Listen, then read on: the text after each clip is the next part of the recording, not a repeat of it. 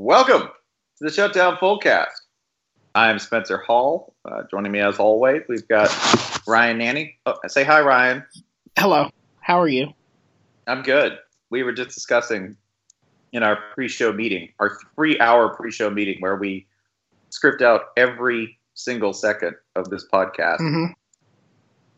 That'd be so sad if we actually did that. Well, it's just tough because, we have the writer's room. That happens the day before the podcast. And it can be very challenging to take 20 seasoned comedy writers and be like, listen, we need to get a lean, punchy show. And then, of course, we meet with our audio engineering team, the 3 Steves. They're all named Steve. And they tell us about how they're going to give the show the unique shit texture that, all of this is added in post. If you were to listen to this show uncut, you'd be like, oh my God, it feels like I'm there. And there is a symphony hall and somebody is slowly rubbing my neck in just the right way. But they go in and they add all the, my voice even I sound like George Clooney normally. They make me sound like this. Yeah, that's all a bit. Also, if you're listening on stereo in your left ear right now, you will hear a barking dog from somewhere in my neighborhood. On my right, you will hear 3 children jumping on a trampoline. That is all as well. Those are all actors. Yeah. Those are 3 grown men simulating those children. And to the left, it's actually a woman. She has a very deep voice. Just right on cue. Oh. We were talking about how Jason, we were just all of the sounds in the background that periodically occur on Jason's track were really just productions of a Foley artist, an expert Foley artist in the background working like a 1930s radio serial producer, right? Here comes thunder! He does this to throw the government off because, you've seen sneakers. You can identify where somebody's been based on sort of background noise or whatever. So Jason adds in things so that if the FBI is listening, they can be like, that's a kestrel, and kestrels live in this part of the United States. Jason's nowhere near there. He's way ahead of you. He's so many steps ahead of you. That sounds like this brand of aluminum foil being crinkled. Jason's never bought that. He just added that, you idiots. I ain't trying to get triangulated. Come on now. You hear these bumpy ass roads that sound just like Alabama roads? I've got somebody next to me, punching a brick wall with running a chainsaw on a brick wall or something like that. That would probably sound like an Alabama road. That's right. He is wearing an Auburn coach's polo while he does that for added effect. Because you can hear the difference. You can definitely hear the difference. I would like to transition from the refusal to triangulate and want to be spotted by the feds, somebody who wants to, keep it on the low and hide. I want to get that right into this week's games because a couple of scary things. Scary thing 1, is we're just coming off Halloween. It's week 10. We're in double digits, y'all. Why is that scary? It's terrifying. Time moves. We're getting old. Oh, you were both old when this season started. None of this has changed. Oh, okay. Young man with a child, Ryan Nanny, in the house. If anything, no, I'm old too. I'm just saying we should all accept that, what does 10 weeks mean at this point? Every little week hurts more and more, brother. Not if you're pliant. I'm not. Yeah, no, you need to get pliant. You need the Tom Brady method. You just need to apply a lot of avocados, 9 hours of sleep. Yeah. You need to drink 400 gallons of water. $4,000 sleepwear. I only wipe my ass with Beets. That's all I do. Yeah, no, that's not enough. Beets are and not the plant. Just your Beets because they're trash. I heard your mixtape. Wow, thanks. Yeah, that's all we need to get through this podcast and through the rest of our lives is to be very pliant, resistance bands, alkaline water, and avocados. That's all we need. Yeah, it's important to treat your body like a pool. I have a man clean it with a hose and brushes once a week. Sometimes there's a snake in there, and I don't know why. Yeah. Uh-oh, everybody. Nobody can touch me because someone shat on me. Everybody out. Everybody out. That's actually really good practice, if I have to be honest. I think that we're all going to get through this and stay concussion and injury free with happy thoughts and being very, very pliant. We're going to roll with it, even though it's week 10. The impact of time might seem scary unless you're properly prepared for it. But fortunately, all of us are extremely flexible. So I think we're all flexible and pliant enough to use the TB12 method and transition using a slippery floor full of snake oil, slide right into this, which is the most frightening thing about this week, in addition to time moving very quickly, is that at 12 o'clock, brother, we got a Big Ten elimination match. Big Ten elimination match. It's Penn State coming fresh off of a loss to Ohio State. Guess who they got to fight just to stay alive in this thing? They got to fight Michigan State. Michigan State with a bump from The Rock, no less. You got Dwayne Johnson in Mark D'Antonio's corner now after a phone went off blasting Moana at a presser. Mark D'Antonio catching those RTs from our future president. That's true. And if you think about it, Michigan State, very much the Rock team, and that, they will sell it. If you beat them, right, it'll usually happen in this close, dramatic fashion. Then they'll bounce back right off the mat to the next match. This is very scary, by the way. If I were coming off of a very close 1-point loss where my team might be sort of shaken or demoralized by things, I know one team that functions on nothing but being underestimated, being disrespected, and causing a complete lack of morale in the other team. That'd be Michigan State. Also, Michigan State, like The Rock, only got about 4 moves, but they all look really painful. Well, and they'll have one Big Ten game a year where they'll just score 38 points, and that's cheat day. That's when The Rock eats 18 pancakes. Cheat. Michigan State scored 62, but they're averaging 5. Cheat day, bruh! Mark D'Antonio just housed 8 pressed hot sandwiches in a row. It's important to have a smile and an entire pizza every now and then. I mean, statistically, there's no reason Michigan State should win this game. It's in East Lansing and it's Michigan State. I don't have much more.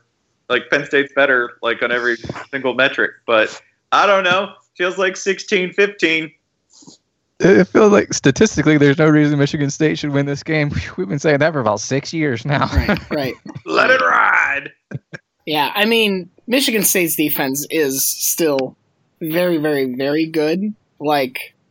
Northwestern was the first time since the Notre Dame game that they'd allowed over 5 yards of play.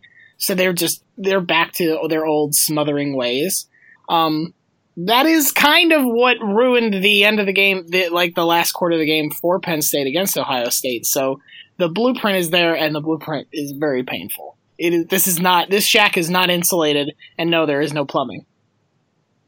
I mean, you can stop Penn State. Saquon's going to break loose a couple times. McSorley will break loose a couple times. But, I mean, Iowa showed it. Northwestern showed it. If you can be better than Iowa and Northwestern, you can beat Penn State. I feel confident that you will be able to tell who will win this game based on the weather. If it's sunny and, just cool and not that bad, feel good about Penn State. The grayer and grimier and crummier it gets, that is nature's way of telling you that Michigan State is favored. That's true of almost every Michigan State game. Michigan State just has to manage to not suffer because they're going to get big plays, so they just have to take the same approach really anyone takes against Penn State, which is you can take a limb, but I'm going to survive. In other words, Michigan State football, tie a tourniquet. That's 128 hours. That's how we play football. Yeah, that's it. What is it? We're trapped between 2 rocks. Got to cut a limb off. Then we just got to make it out of this hole called the football schedule. Well, fellas, if we want to remain second place in the Big Ten East, I'm going to need each of your ears. All of them. Put them in the bucket. I mean, it's a great defense, and then there's an offense. And I don't... yeah, we've said... I hope anyone listening to this can tell our genuine affection for looking at Michigan State University's football program and going, I don't know how it stands, but damn it, that thing still survives. My God, it's so hideous. I love it so much. On the flip side, you can watch Syracuse at Florida State at 12:20 if that's a thing you'd like to watch. That will be painful in other ways. I mean, I'm gonna watch it because I got the feeling, y'all. And the feeling is that Eric Dungy and the Syracuse offense, brother, they're about to run all over you. Yeah, you know things are bad in FSU Twitter when people are making Bud parody accounts, and the parody is not like, oh, I have like some hot Knowles takes. It's just like, yeah, we're firing coaches.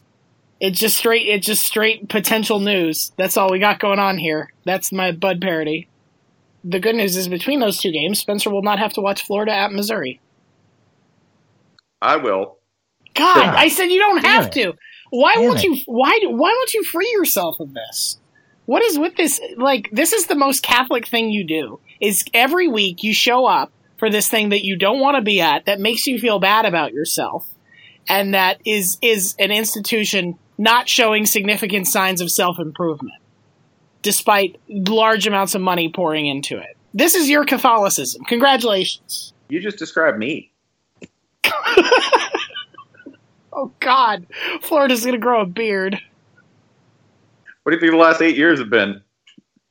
Beard slowed you down. I do think you would have respected Jim McElwain more if he had just decided to grow a full beard. That and if he had just, admitted, like, openly started, like, I don't know, doing things to amuse the fans besides offense on the sidelines, right? Like, here, I'm Red Panda. Watch me get up on this unicycle. Because then he could have said, I tried to do one thing to entertain people watching one. And I could have respected that. Set off fireworks. Close magic. That's what people want these days. Close magic. Yeah, like hold up a card for the crowd. Is this your card? Coach, we can't see it. Pretty far away. So you're saying maybe. Yeah, that. All right, let's try again. I was also going to suggest that, I want to be the most joy I could have had, and probably the best interaction I could have had with Florida football is as a fan in the first or second row when he takes my card out of my hand, right, and shows it to me again, like David Blaine. If I could be for once the street magician's Mark in this and go, no, no way, dog. No. Well, the way it works is your card is a 7, but when Jim McElwain produces it, it's a 3 now. I saw that coming about 10 seconds ago, and I'm like, do it. He's holding the card in front of you the entire time. Take it, Ryan. Dunk it. Thanks. Jim McElwain will now vomit up 7 fish. Dude, he turned it into 2 points. How? We asked you, our listeners, for your boldest takes for the next month of college football, and this does lead me to one of my favorites, which is from Andy at One Dishwasher, which I assume is like the sequel to One Headlight. He says, Florida continues their scoring streak in the most depressing manner possible. I think that is correct. It also made me realize that I think it was 2 years ago that Florida lost to Florida State and scored 2 points in the game. I didn't realize until reading this tweet that safety was what kept this scoring streak alive. Am I saying that Florida has a loss where they only score 3 or 2 points in them this season? Absolutely. Absolutely. And it's going to be amazing when it happens. The scoring streak is probably the most meaningless statistic in the game right now. And for that reason and that reason alone, Florida will continue to put up points that do not actually lead to victory, but do keep this stupid historical anecdote alive. If I can have an emotional admission at the moment, I'm already looking forward. I'm like, oh, okay, cool. We get to hire somebody. It's great. I can't be depressed with what's on the field. That's nobody's fault. Who's there? I mean, it kind of is, but not really. Manager's gone. That's done. Let's finish this over. Now it's shopping time. Ooh, shopping time. Right. Come to take your coat. My favorite thing. The only threat that Florida has really presented to any other program over the last 7 to 8 years, which is going to take your man. Yeah, this is the point where the marriage has fallen apart, and you have filed, but the papers have not been, like, the divorce has not been finalized, and so there's something freeing about, like, well, you know what? I don't have to pick up my shoes now. Look at that. Well, it can't get worse. I can't get double divorced, so, like, try to be courteous, try to just get through this, but the standards, they've dropped all the way to the bottom. One of the common threads in the hot takes were people either inventing scenarios that led to disaster, either for their team or for somebody else. They often focused around Georgia, Miami, the Big 12 in general, I would say. Wisconsin gets thrown in there. The one that is the most evil, and that I think at least two people sent us, but I want to read. I first saw it from Hutch at Hutch and Go. Miami will beat Virginia Tech and Notre Dame, only to lose to both UVA and Pitt. And y'all, the darkness that this envisions, the pain, the suffering, the angst. If Miami does in fact beat Virginia Tech at 8:00 at home this week, which will probably vault them up to, I don't know, number 7 or so, if I had to guess, in the playoff rankings. And then they turn around and they beat current number 3, Notre Dame, which at that point, based a little bit depending on what's going on in the sport, they're probably in the top 4 at that point. If they're undefeated and have those 2 wins, they're probably in the playoff as it stands through November 14th or whatever that is. And then if they turn around and lose to Virginia and Pitt, man, then that's how you know that this world is destined to die. That'll probably be the first sign of that. Everything's been good so far. I mean, everything else has been fine. Yes. Everything else has been great. Yeah. Don't worry. Yes, octopuses are storming our beaches for reasons that neither we nor they know. Don't worry about that. No, they got a plan. They're just excited about Miami football. They want to get in the stadium. That's all they're doing. And how are they going to get there? Not in the ocean. They got to get out. Just give it a few years. I think the ocean will... Just be patient, octopi.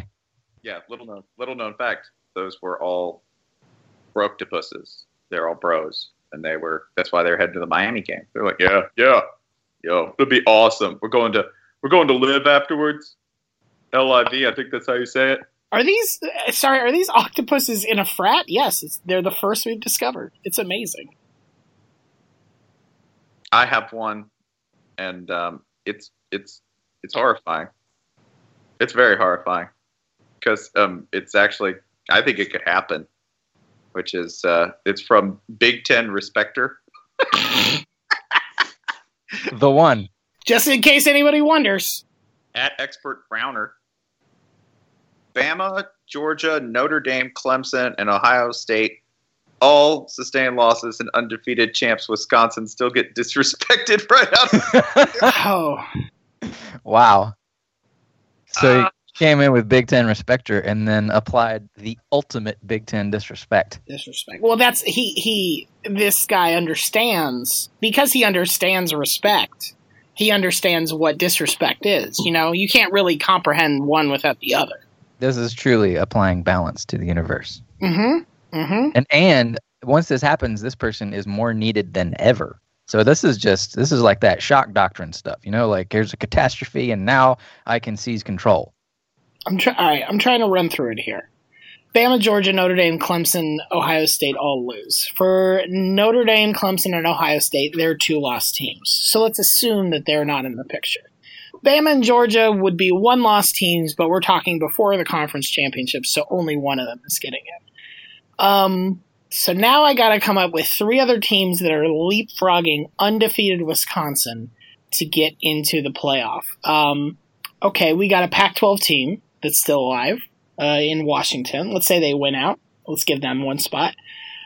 Big 12 has a couple of intriguing teams and a conference championship game, which may or may not help, but let's give them that. And then, I think UCF. That rounds us out right there. I mean, so Wisconsin winning out, their best win would be if Ohio State loses again.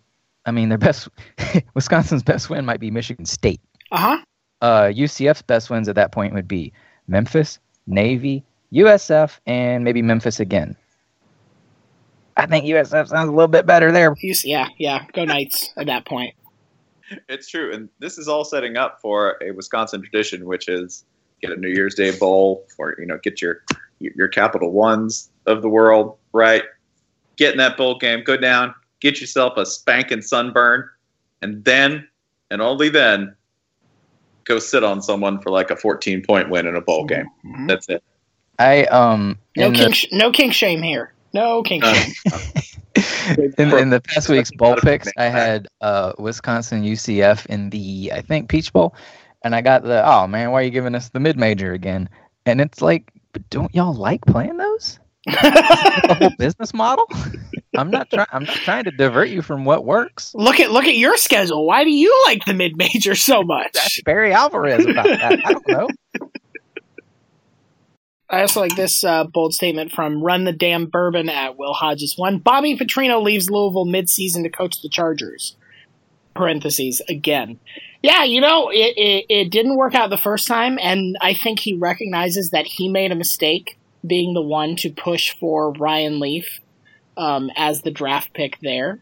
He couldn't have known that it was going to go so poorly. And in Ryan Leaf's defense, maybe it just didn't help to have Bobby Petrino as a mentor at that tender young age. But it's been a long time. I think Bobby has learned from his mistakes, and there's no reason why he can't take this Chargers team to new heights. He can go to Phillip Rivers and be like, hey, we're ACC bros now, so we have that going for us. And also, we're both sexually active. It's not important the details as to how that takes place. We just are.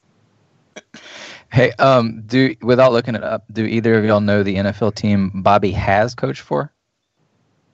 Wait, Bobby Petrino?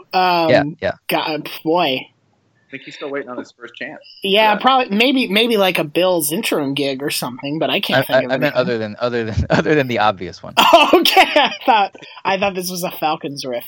I meant to specify before the head coaching. Jacksonville Jaguars. Yeah, it'd be the Jags. Oh yeah, he was like the QB in the OC? Yeah. So he's already basically coached Florida. So come on down, Bobby. Job's up. He's got ties to the area. I like that during coaching search region when you're coming up with like the list of candidates. You can always say like, he's got ties to the area. With Bobby, he's got ties to every area, bro. Sure, planted roots. Yeah, Ludacris has a whole song about it. Mm-hmm. I would. By the way, the idea of Bobby Petrino becoming Florida's head coach. There is one thing and one thing only that appeals to me about it. I can skip a step in the emotional arc and just begin disliking it. I can start that way. I don't have to sort of evolve to it. Here, let me ask you a very uncomfortable question just right out the bat. Would you rather have Bobby Petrino or Lane Kiffin as the head coach? Lane Kiffin. Straight up. I did not hesitate or flinch or stutter. Straight up. Okay. Yeah, I don't want to talk about this anymore, and I'm sorry I brought it up in the first place. It scared you. But yeah, it's a pretty evenly spread schedule overall. You get to see Clemson, NC State, a game that went down to the wire last year. You get to see South Carolina at Georgia, which I bet Spencer has some feelings about, if I had to guess. Who would do I? Brother versus brother. Who saw that coming? I would like to state that South Carolina and Georgia, for the record, it is the brother versus brother match. It's also my favorite thing because I get to pull one for Will Muschamp without actually being emotionally invested in the team. It's an interesting sensation for me. I'm still trying it on. Two, I think South Carolina's built for this kind of game. It's going to be low scoring. It's going to have some random events offensively. There's going to be some frustration and some tussling. There's going to be some unsportsmanlike penalties. Not by Georgia. They're too smart for that. South Carolina, though, going to charge in their head first. Hell yeah. We'll rough a holder. We'll rough a holder twice. Let him really know we mean it. Fuck that holder. Get in his head. That's the most important person on the team right there. The holder. You know what? Psychologically affect the holder. He's the fulcrum. Think about him as the fulcrum on which the whole team rests. We knock him out, they fall apart. What's a sense of protection? The rules, right? That's what makes somebody feel secure. But what if there are no rules? Yeah, if you hit the holder, guess what? Everyone's vulnerable. Who holds the holder? What if every day was purge day? But if there was only one day when crime wasn't legal, and it's Christmas. Today ain't Christmas. You know what I got you for Christmas? Purge. Purge. Yeah, that's going to be my favorite thing. You know, it should also be worth pointing out that I think if I look that there really is something that South Carolina brings to the table that not many other teams on Georgia's schedule bring, which is a quarterback who could make some trouble for you. Okay, not a whole lot. Let's not get back to like preseason overhyped Bentley. All right, he's coming along. It's not a miracle. Okay, but I think there are some things that he can do, and that the South Carolina offense, saying this out loud for the record so everyone can laugh at me afterwards, I think there are some things they can do that maybe other teams are sort of incapable of doing, right? I don't think that Notre Dame, for instance, is a great running attack. I think they kind of play right to some of Georgia's strengths in a bad way for Notre Dame. Not exactly the most agile passing attack, okay? Same for Mississippi State, right? Nick Fitzgerald's a good passer. I don't think he's capable of those sort of like game-breaking throws or making a whole lot of stuff happen with his arm outside of like basic design stuff. Tennessee, Vandy, Missouri, I mean, they got theirs, but the defense really sort of invalidates anything the offense was going to do. And then Florida doesn't even play the position. It's just 3 running backs back there doing their best, right? So, yeah, I think this is fascinating in terms of avoiding the inevitable undefeated Georgia season narrative. Yeah, this is at least interesting, right? I'm not saying they're going to win.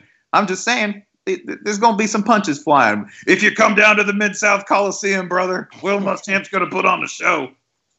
I think since Will Muschamp has been a head coach, I would bet he is among the leaders in unlikely wins. And I'm not saying upsets. I'm saying, the Bill C method of you take all the stats from the game, dump them in a pile, and tell a computer, okay, you tell me which team won. And the computer says, clearly this team. And you say, nope, surprise. It was Florida or South Carolina. Like Muschamp is among like the experts at that, and vice versa. It should be pointed out. Like the stats just don't matter in a Will Muschamp game. Like the what was it? The NC State win. Go back and look at that box score and tell me which team won. Yeah, the hand doesn't matter. All that matters is what happens when they get to the poker table, right? And what Will Muschamp does at the poker table is he throws the cards down, flips the table, and security arrives. That's what's going to happen in this game. So hey, what I'm saying, entertainment. This game just bodes nothing but entertainment for the neutral observer. I got a 2 pair. What do you got, Will? I got ace high and a lead pipe. Let's fucking go. I got my man Big Spur behind me. You brought a chicken to a knife fight. I brought a chicken to a knife fight. You brought a knife to a chicken fight. This is also the weirdest part of the schedule by far is seeing Bedlam on here. Like Christmas creep is a real thing. I'm worried that this is the start of Bedlam creep, where every year we're going to be like, man, Bedlam's on October 12th. Man, we're playing Bedlam's in July. What the hell? How does Bedlam get earlier every year? Goddamn marketers. Bedlam in April? Come on. It's time for Bedlam in April. Bedlam is always for me the most misnamed rivalry, just historically. I don't mean recently. Right. Recently, the games have been pretty fun, right? But historically, if you go back and look at it, when you're like, you can throw out the records. No, you cannot. You can throw out OSU's record. Yeah, you throw out Oklahoma because Do not diminish the greatness of Mike Gundy and or Les Miles before him. Remember, Les Miles was coach at Oklahoma State. That happened. Do not diminish the good work that they have done by citing that this has always been a rivalry, because it has not. The records in this are really lopsided until you get to the modern era, and until you get to Mike Gundy, really. Like Les Miles, like there's a little perk there, a little tick, but really, this doesn't get started until Mike Gundy comes on board, and then it actually becomes a competition. And even then, I think Oklahoma's still comfortably ahead. I also like that Bedlam, especially for the game this year, is just the phrase "blame D" rearranged, because I feel like that's what's going to happen to whoever loses this game. Just going to be, oh, fucking defense, let us, god damn it, why won't we fire Stoops? I hate him so much. Mike Stoops. Probably a bad sign that. Can you name Oklahoma State's defensive coordinator off the top of your head? Nope, sure can't. Yeah. But most people can't, because Big 12 defensive coordinator. Mike Stoops. He's the definitive Big 12 defensive coordinator. He sets the standard, and all the other defensive coordinators thank him for that. Also, off the top of your head, since I was so effusive in praising Mike Gundy in creating close games and making this something competitive, since the year in his tenure, okay, we'll just go Mike Gundy's tenure. How many games has he won against Oklahoma? 3 or 4? I think it's only 2. Ryan is correct. He has won twice. The game in 2011, which was a 44-10 blowout in Stillwater, and then the 38-35 win in 2014. Other than that, it's pretty comfortably Oklahoma's. So Oklahoma State's best team ever, and like a shock punt return touchdown in like the last minute. Still, neither of these is the best Bedlam game ever, because have you all heard about the 1954 Bedlam game? Enlighten me.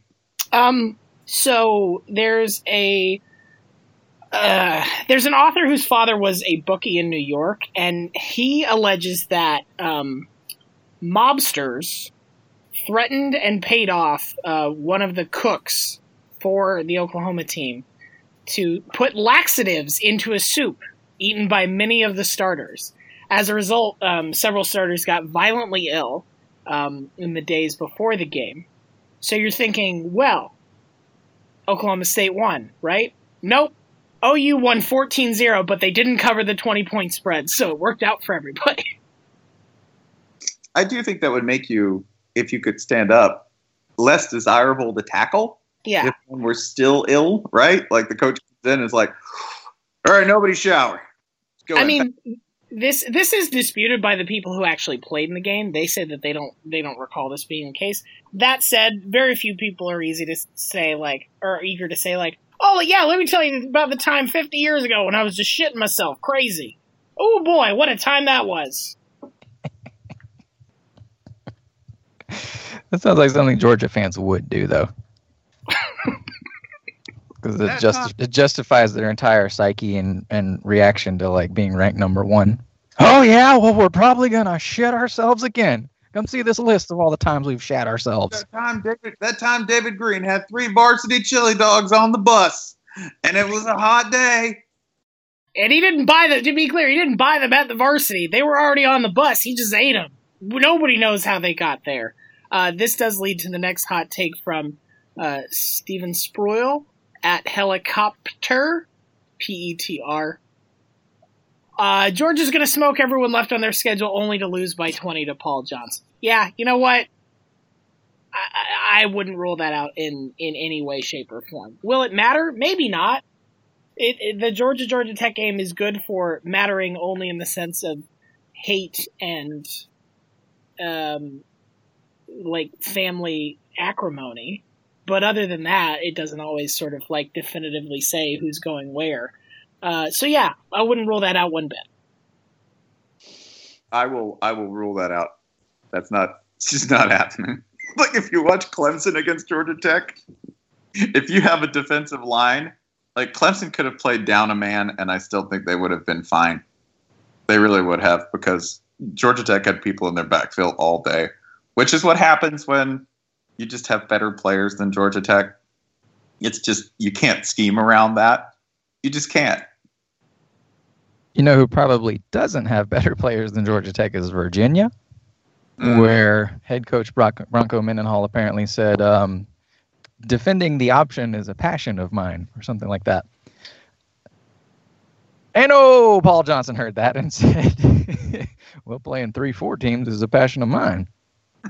let's Which, see it's like, oh, ha, ha, ha, he's joking. Coach is kidding around. No, coach is not kidding around. Hey, man, it's important to find a relationship where you have complementary interests. You don't have to like the same thing, but they do have to go together. And all I'm hearing here is buddy cop film. Sign them up right now. Are they? Which one is the freewheeling youngster? Neither. They are both too old for this shit. I think we know which one is showing up to work with the bottle of whiskey. Fair. It's Bronco and PJ. Bronco and PJ rumbling around being grumpy.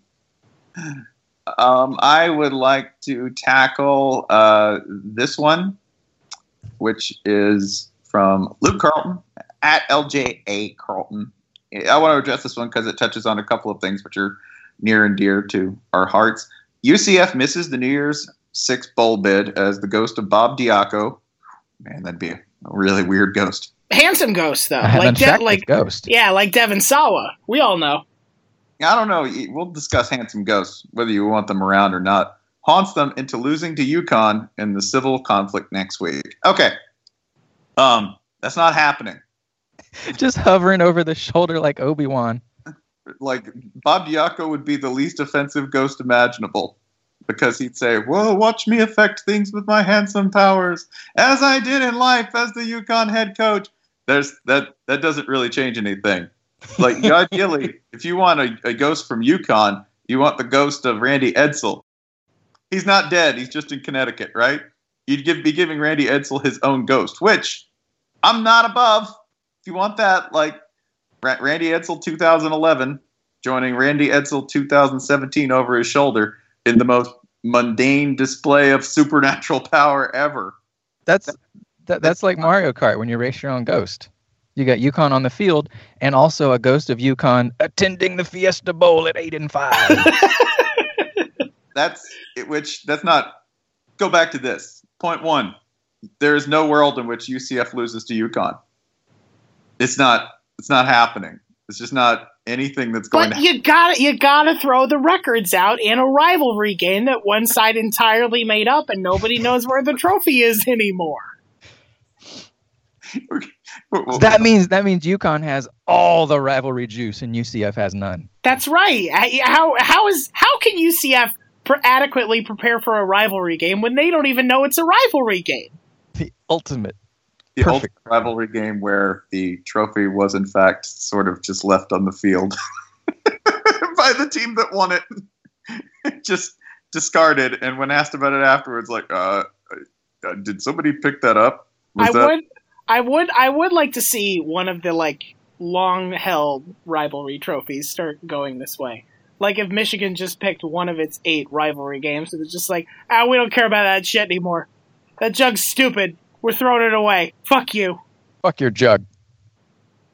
We just threw the jug off a bridge. PJ Fleck dives in after it. Thanks, PJ. You know I'm a skin diver in my spare time. Of course you are. Yeah, we figured. You had that vibe to you. This also goes to a couple of other points to extend off this. I do not know whether you would want a handsome ghost if you had one to follow you all around, right? Right. It'd be beguiling. I don't even think people who are single, dudes have a lot of weird protocols and tactics when it comes to dating.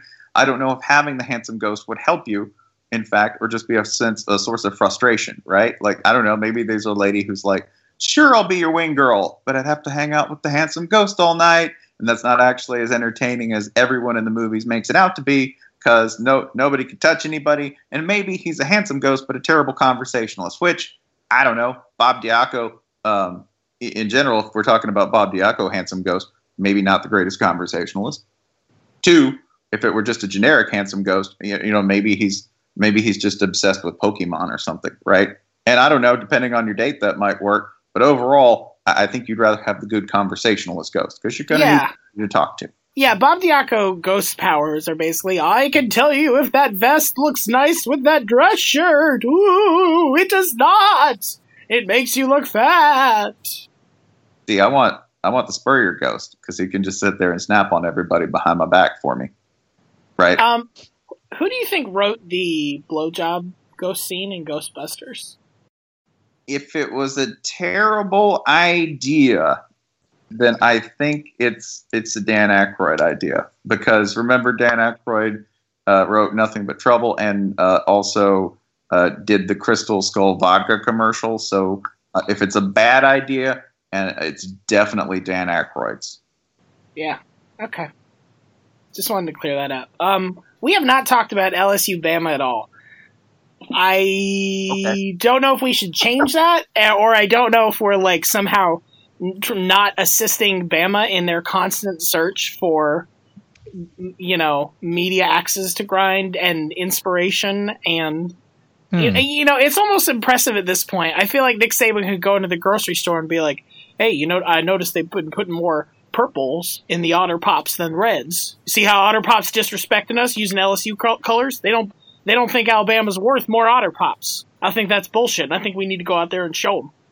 Also, this week, I'm sure you had Saban saying, no, this ranking stuff, it just doesn't matter. Then you pop up at number 2. Who the fuck puts us? Nobody puts us. Get out there and prove their asses wrong. They think you're not worth a damn. They think you're not even good enough to be the best team in the SEC East. How you like that shit? They think you're Florida. You sorry sacks of shit. Yeah, I don't think there's a whole lot to discuss LSU. The spread is 21, and Bama's been doing just fine against these massive spreads so far. Until we see something from Bama, like some actual trouble, some actual drama, I'm fine just simming their season. No, you know what? I'm going to help Alabama here. I think LSU wins this game by 10. Boom! Yeah, shuts them down. What I really want to see is whatever Minkah Fitzpatrick gets to do against all of those fly sweeps and those motion fakes, right, that LSU's offense is using this year under new coordinator Matt Canada. Because Minkah Fitzpatrick, there's footage out there. You can find it on twitter.com of Minkah Fitzpatrick bodying offensive linemen who outweigh him by 100 pounds on blitzes. Like, straight up goes against a right guard or a left guard and dumps him on his ass. So what I want to see is what Minkah Fitzpatrick does to somebody when they're sneaking around the edge on that fly sweep. Like, ooh, peekaboo. Yeah, that's going to shut that down. Yeah, this sort of has the feel of Cirque du Soleil versus a bunch of MMA fighters. Who will win? It's one of those matches where, like, the Hardy Boys and all their friends are playing Big Show. It takes 9 of them to pin him, and that's not quite enough. I don't. Uh-oh, Big Show threw 8 ladders at you somehow. He's very strong. Like, just tell me if you need more ladders. Like, Alabama, just tell me if you pass more than 20 times in this game, and I'll tell you whether you're in trouble or not. Just advance that info for me, if you will, from the future, because you're not going to have to do that. If it's under 20, Alabama's won the game. And if it's over 20, I'm willing to go ahead and start wagering. But I don't think this is going to be a serious challenge for them. Before we get off of Alabama, you have to do an ad read related to the Crimson Tide. I do. Now, remember, we're doing these ad reads because of our readers' generosity for Ryan. Ryan spearheaded this effort, but an overall campaign to raise funds for those affected by this hurricane season and several other natural calamities. We thank you all for your generosity. This is bordering on hate speech for me. Disagree. But I'm going to say it. Because Carter made a substantial donation, and therefore we make a substantial donation back from Carter. Nothing causes me more joy than the nihilism Alabama football causes in Spencer. Yeah, causes. So I'd like him to read the following, and I'm going to do it. I, Spencer Hall, feel a deep, almost spiritual joy when I watch the Alabama Crimson Tide crush the life out of opposing football teams. I disagree, but I've said it. Spencer, is that true? No. This is like when Rush Limbaugh pretended he was going to vote for Bill Clinton.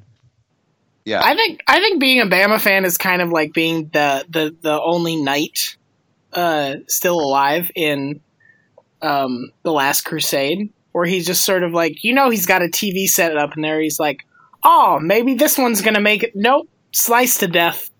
All right, well, guess I'm gonna be lonely for another 12 years. Maybe the next one will. Nope, fell right through the damn floor. Well, I'm gonna do this read from Dan.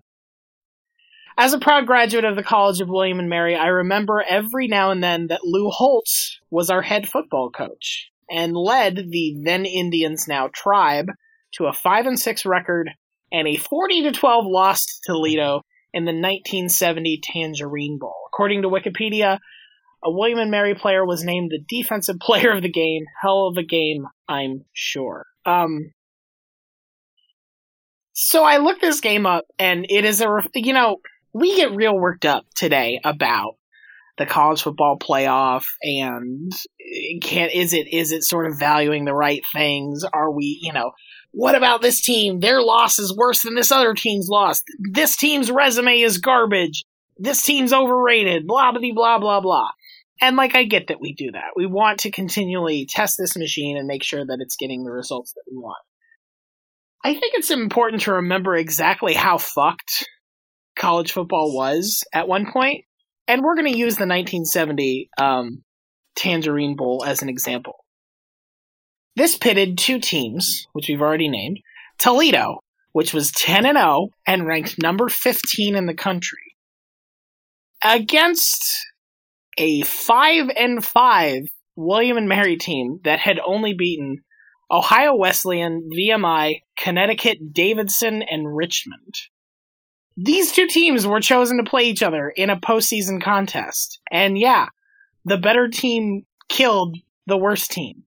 We at least don't have that anymore. It's very hard to find extremely lopsided bullshit like this in bowl season anymore. So we have that to be thankful for, if nothing else. Lots of things about college football are still pretty fucked, but this was a good change, I think. I think the closest was those years when, Boise State would lose one bullshit game and go from the Fiesta Bowl down to the sub Vegas Bowl. Just like that. But still, at least you're not playing a 5-5 future FCS team. Right. It's also important to remember that in 1970, 3 teams had a national championship claim. A real thing that happened not that long ago. Awesome. Extremely good shit. Yeah, by the way, this is also, I think there is one bit of truth here when somebody complains about the system. It's because it's still stupid. We still decide this in a very stupid fashion. Sure. There's just nobody in charge of the sport. But we've moved to it, admit that we've moved to a less stupid point, right? And that we're perhaps on the way to an even less stupid point, and gradually getting further and further into something that might be considered barely acceptable. Yeah, I mean, Nebraska has a national title this year. The most legit or the best claim to a national title this year. Not because they won at the end of the year, which they did. They beat LSU 17-12 in the Orange Bowl. But because Ohio State lost to Stanford in the Rose Bowl, they were number 2, and Texas lost to Notre Dame 24-11 in the Cotton Bowl. Man, this system used to be amazingly dumb. Amazingly dumb. And now it's just, pretty dumb. Yeah. And let's be proud of that. We'll have it all the way up to smart, just in time for football to disappear. Great. I have a read from Anon the Youngie. It looks like it might be supposed to be younger, but there's no R. That's how it was given to me. Okay. Anon the Younge. Please discuss Sean Snyder, Bill Snyder's son, and K-State special teams coach, plus an All-American punter going to a Nebraska. Okay, you said All-American punter, so done. But it goes on. It goes on. Going to Nebraska to replace Riley. Bill thinks Sean has what it takes to be a head coach and what it takes to win at a school with limited resources. Ouch, Nebraska. Don't forget Bill Snyder's big background, so Sean would obviously know how to coach in the B1G. Bill Snyder came from Iowa. Sean also came from Iowa. Sean played for 1 year at Iowa before transferring along with his pops to Kansas State, where he has been almost literally ever since. Took a year off, then he came back as a GA, and he's been an assistant ever since. So, like, Nebraska's coaching search, if it were to happen, which not guaranteed that it won't, and it feels like oh man, what if you miss on Scott Frost? What if you don't get rid of nice Mike and take a swing at the guy who won a national title as another of those split national titles as a quarterback at your school when he happens to be the top mid-major candidate this year? The thing about that is Scott Frost, as we know, is pretty high on Florida's list, as he should be.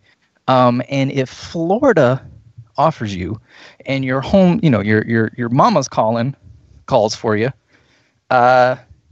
you'd probably be smart to take the Florida job. You got a better chance of winning. You're going to make more money, at least in the short term. And from what we know about Frost, not that we know him personally or anything, not the most sentimental, emotional man on earth. So the Nebraska tie sounds good, feels good, but I don't really know if it's that much of a deal breaker. So if he's off the table, then what do you do? Craig Bowl, you got a little bit of bad blood there. I don't know who else in that, in the Great Plains corridor that is on the up and up, that honestly would be that much better than Sean Snyder once you really think about it. And I mean, you'd take Kansas State's results over the past decade or so, right? What BCS Bowl?